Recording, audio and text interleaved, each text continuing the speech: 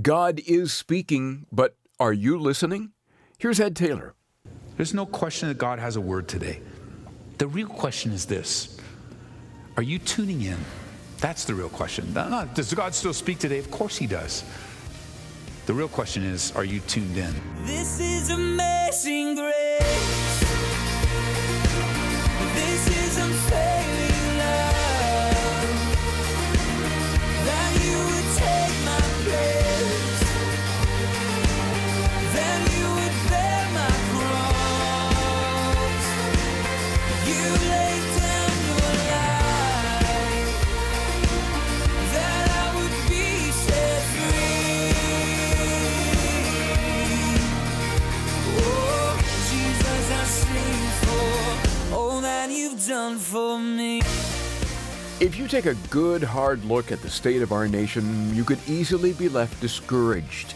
But as we'll see today, it's not unlike the nation Samuel grew up in. The Word of God was rare in those days due to the rebellion and unbelief of the people. In the midst of it all, Samuel received God's call for his life and experienced a fruitful ministry. The same can be said of us, if we're willing. Today on Abounding Grace, we'll bring you the call of Samuel, found in 1 Samuel chapter 3. Here is Pastor Ed Taylor. Those that have been studying with us, you know that the time of Samuel is one of great spiritual decline, moral depravity.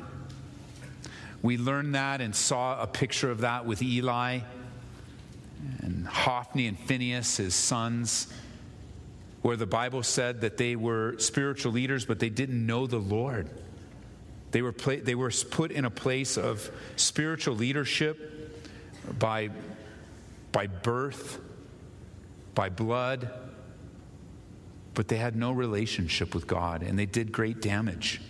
It's a very sad time. How is it even possible?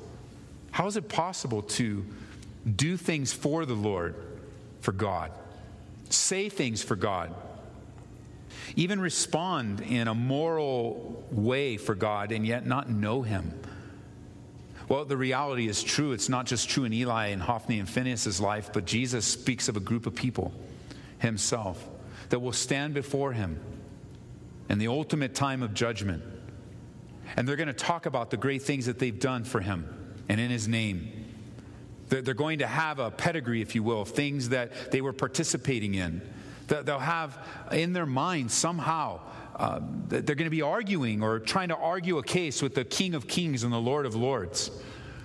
They're so convinced that they're going to attempt to convince Jesus of their great exploits and their relationship with him, of someone they don't know. And the response will be, "Depart from me, you workers of iniquity. I've never knew you. I never knew you. Never had a connection with you." How is that even possible? I'm not sure. I don't know of that which the Bible teaches. I believe and I see in my own life a true relationship with Jesus. I don't know. I've talked to people that have been in various stages of deceit and self-deception, but myself, I haven't experienced it personally. But I can tell you this. I asked you to open a 1 Samuel. Before we even get there, would you turn over to Ezekiel? Just so you know, you think, well, what if I have, a spiritual leader in my life that doesn't know the Lord? What if I go to a church where the leadership doesn't know the Lord? What if I am somehow connected? I just want you to see from Ezekiel, through the prophet Ezekiel, God's heart, that God has got your back, that he is fully prepared and aware of the situation, and he's prepared to protect you and me, to guard us, should that ever happen. And may it never happen, but should that ever happen, notice with me let's go to verse 1 of chapter 34 in Ezekiel. It says, "The word of the Lord came to me, saying, Son of man, prophesy against the shepherds of Israel. Prophesy and say to them, Thus says the Lord God to the shepherds, Woe to the shepherds of Israel who feed themselves. Should not the shepherds feed the flocks? You eat the fat. Clothe yourselves with the wool. You slaughter the fatlings, but you do not feed the flock. The weak you've not strengthened. You haven't healed those that were sick. You haven't bound up the broken. You haven't brought back what was driven away, nor sought what was lost. But with force and cruelty you've ruled them. So, verse 5, they were scattered because there was no shepherd, and they became food for all the beasts of the field when they were scattered. My sheep wandered through all the mountains and on every high hill, yes. My flock was scattered over the whole face of the earth, and no one was seeking or searching for them. Therefore, you shepherds, hear the word of the Lord. As I live, says the Lord God, surely because my flock became a prey, and my flock became food for every beast of the field, because there was no shepherd, nor did my shepherds search for my flock, but the shepherds fed themselves and did not feed my flock. Therefore, O shepherds, hear the word of the Lord. Verse 10. Thus says the Lord God, behold, I am against the shepherds, and I will require my flock at their hand. I will cause them to cease feeding the flock, and the shepherds shall feed themselves no more. For I will deliver my flock from their mouths, that they may no longer be food for them. So woe to you shepherds. Jesus would say that later in Matthew chapter 24. You're not taking care of the flock. You're taking advantage of them. You're taking what belongs to them. You're misrepresenting me. They're scattered. They're wandering around. They have no hope, no help. Listen, shepherds, he says, I'm against you. And, verse 11, for thus says the Lord God, indeed I myself will search for my sheep and seek them out, as a shepherd seeks out his flock on the day he is among his scattered sheep. So I will seek out my sheep and deliver them from all the places where they're scattered on a cloudy and a dark day. And I will bring them out of the peoples. I will gather them from the countries. What a prophecy. I will bring them to their own land. I will feed them on the mountains of Israel, in the valleys and all the inhabited places of the country. I will feed them in good pasture, and their fold shall be on the high mountains of Israel. They shall lie down in a good fold and feed in rich pasture on the mountains of Israel. I will feed my flock, and I will make them lie down, says the Lord God. I will seek that which was lost and bring back that was driven away, bind up the broken and strengthen what was sick, and I will destroy the fat and the strong and feed them in judgment. He talks about the protection God does of his sheep and of his flock, even when and especially when they've been mistreated by the shepherds. In another place in the scriptures, God will say, I believe it's through the prophet Jeremiah, he will say, I myself will provide a shepherd. And in other places in the scriptures, we find that God is actually looking for a man. And I believe in extension for a woman, a person that's wholly devoted, completely committed, someone that he can use, someone that he can pour himself into, someone that can be a tool on the earth. Because God, his methodology is very, very much the same as it has been from the Garden of Eden. God uses people, he's chosen to do this, use people to reach people. The tool is the Word of God, and the empowerment is the presence of the Holy Spirit. And so in 2 Chronicles, you'll hear God say this, and by way of application, I think not only the application of Ezekiel, but also what he tells us in the Chronicles, the eyes of the Lord are running to and fro throughout the whole earth to show himself strong on behalf of those whose heart is loyal to him. And in this case, this was also a statement of judgment upon a king who was not loyal, was not serving. So you've got Hophni and Phinehas and Eli, and they're in a place of position. They're in a place of spiritual leadership, and you just shake your head. I mean, Eli doesn't get it, although I think a little bit he sort of does get it as you know, the heart of Hannah is a rebuke to him when he misrepresented her or misunderstood her and treated her wrong. And yet when Hophni and Phinehas has got all this sin going on, and they're stealing from people, and they're having sex with women right in the gates of the temple, they're just so far, things that you would think wouldn't, among spiritual leaders, it's a scandal. It's just scandalous what they're involved in. And you look at it so far, if you've read ahead in 1 Samuel, you're like, well, God, what are you going to do? What are you going to do? Well, remember, God is giving us contrast in the beginning of 1 Samuel. He really does, lest you forget the Judges, and many of you may or may not have been with us when we studied through the Judges, but lest you forget how bad it was during the time of Judges, We have Eli, Hophni, and Phinehas as the backdrop of this baby, this miracle kid who we know as Samuel. This miracle kid. God is searching for a man, and he's found one. And he has found Samuel through Hannah's difficulty, through the pain and the sorrow, the barrenness, the shame, her embarrassment, her disgrace. God allowed Hannah to be barren for a reason, for a season. Because you wouldn't be able to tell unless God revealed it to us that he was looking for a man.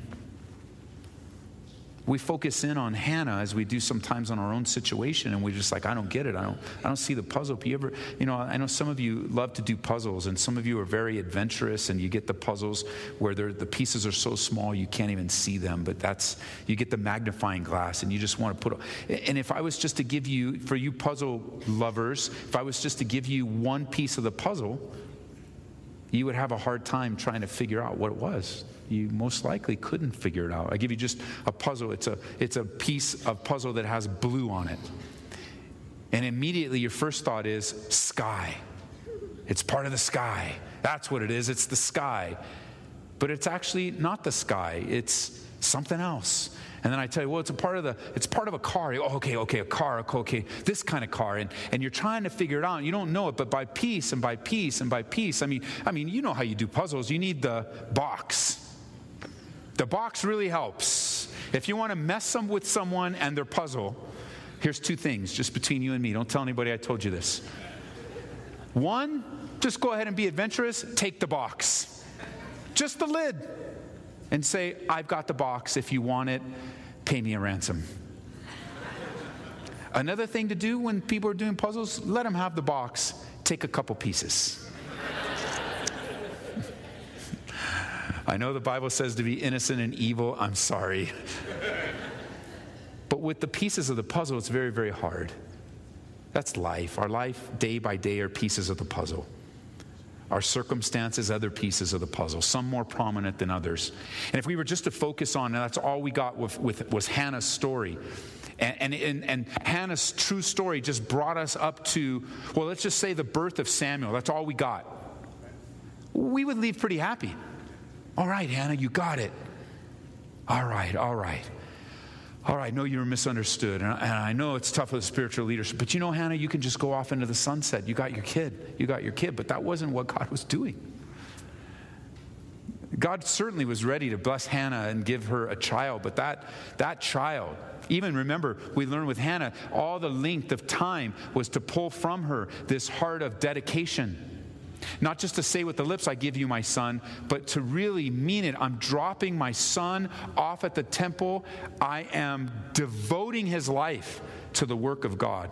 Despite what I see, I see Eli. He mishandled me. I know the reputation of Hophni and Phinehas, but my heart, Hannah could say, is so in tune. I have felt the pain of life so deeply and the anguish that God, he has led me to the place where if you ever give me a son, God, you're not giving him to me. He's yours. And we see now from a larger picture that God was looking for a man. And he found him in a baby. You know, by the time that young Mary was with child, the spiritual leaders in the nation of Israel were looking for a man. They still are today. Many are still waiting for Messiah. And what offended them is that the man came as a baby. Just couldn't be. Prophesied that it would be, but just couldn't be. It's just too much. And thus led in the Gospels, Samuel, and the story of Samuel is much greater even than God finding a man. It's a story like every page of Scripture pointing to the coming man, Jesus Christ. Imagine what your life and mine and whatever we're going through, good or bad, truly has an eternal impact that I know right now you just got the piece. And it's so frustrating. You just don't know where the piece fits. You just don't see the big picture. You may not see it this side of eternity, but we might read about it one day. I go, oh man, look what God has done.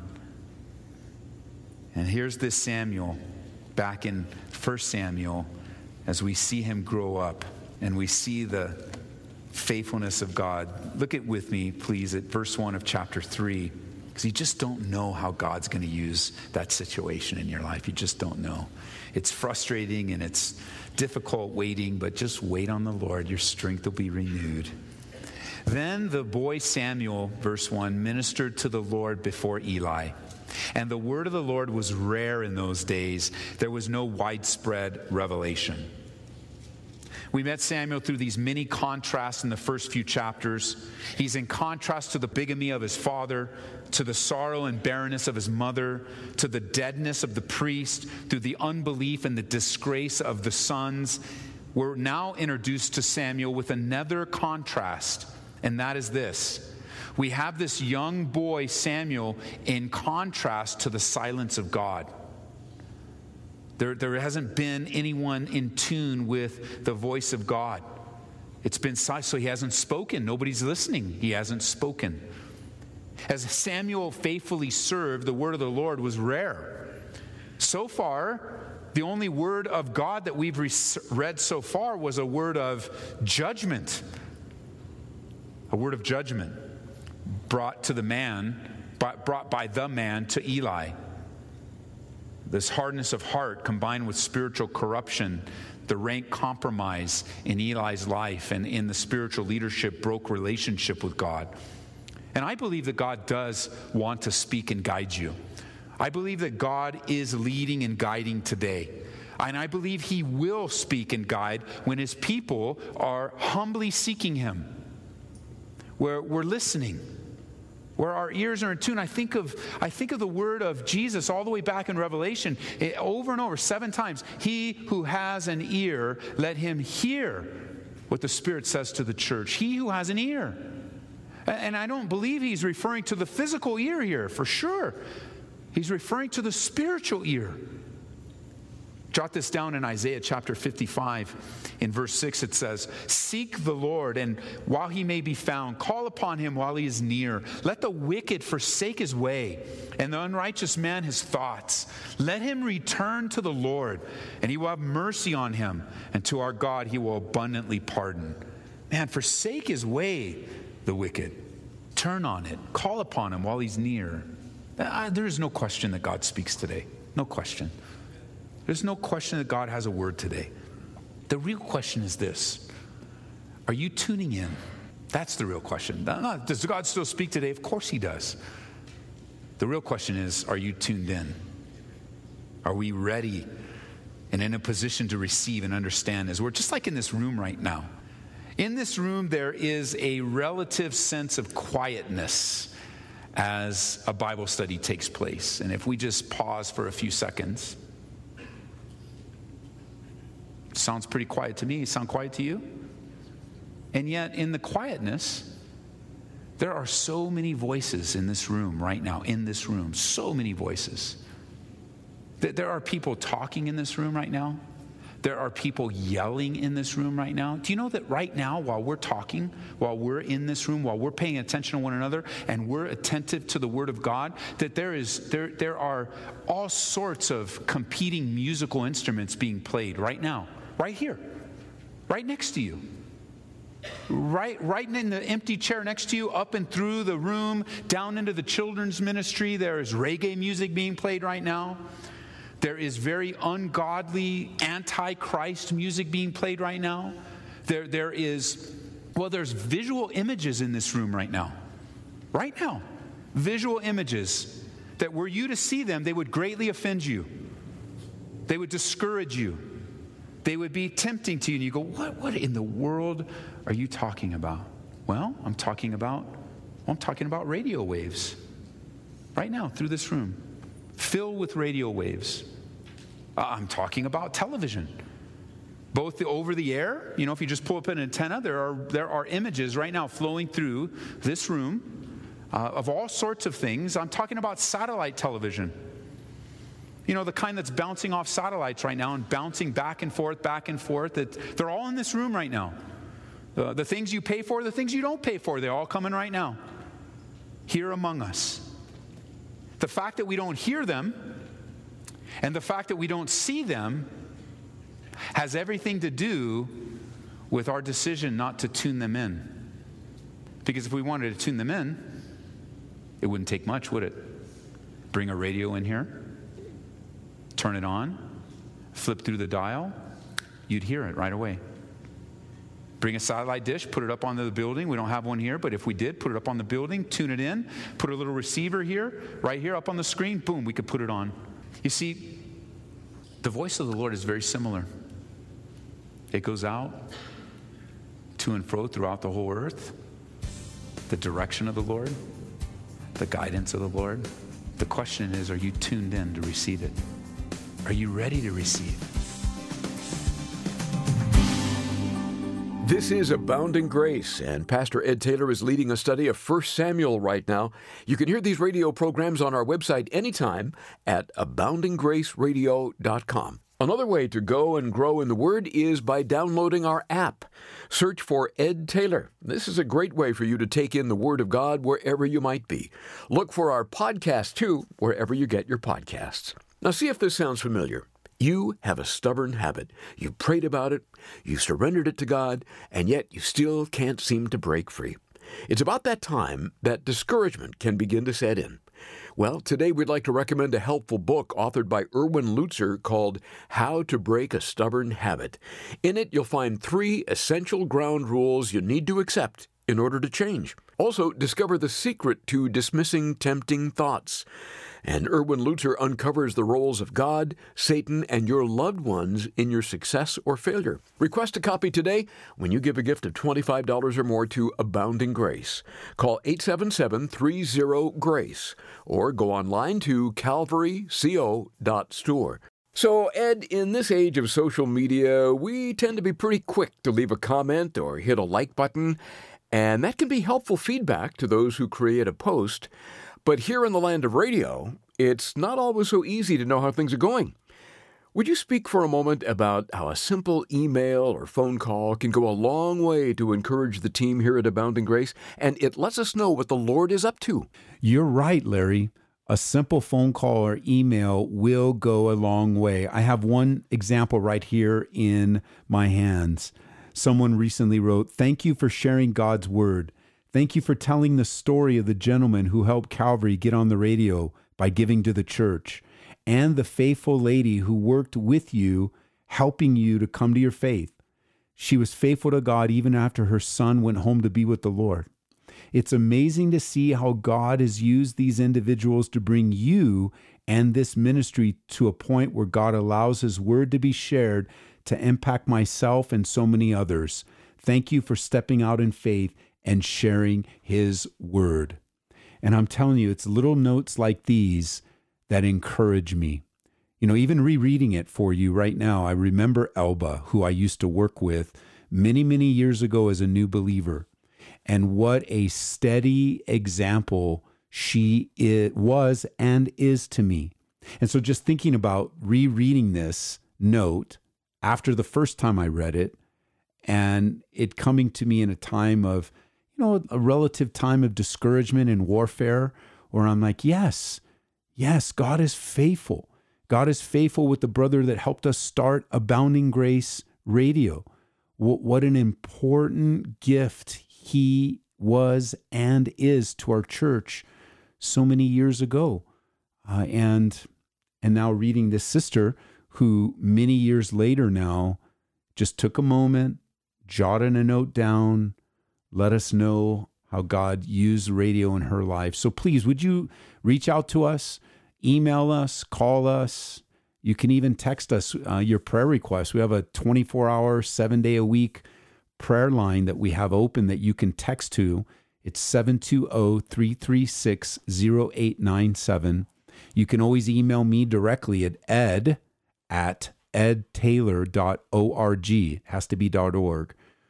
Or go to aboundinggraceradio.com aboundinggraceradio.com.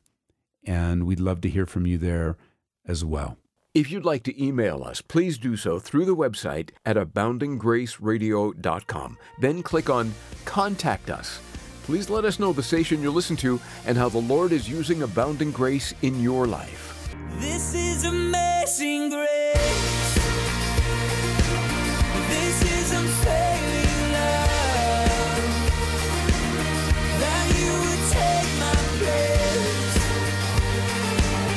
That you would bear my cross. You laid down your life. That I would be set free. Oh, Jesus, I sing for all that you've done for me. Well, that's going to do it for today. Come back tomorrow when Pastor Ed Taylor will pick up where we left off in 1 Samuel here on Abounding Grace.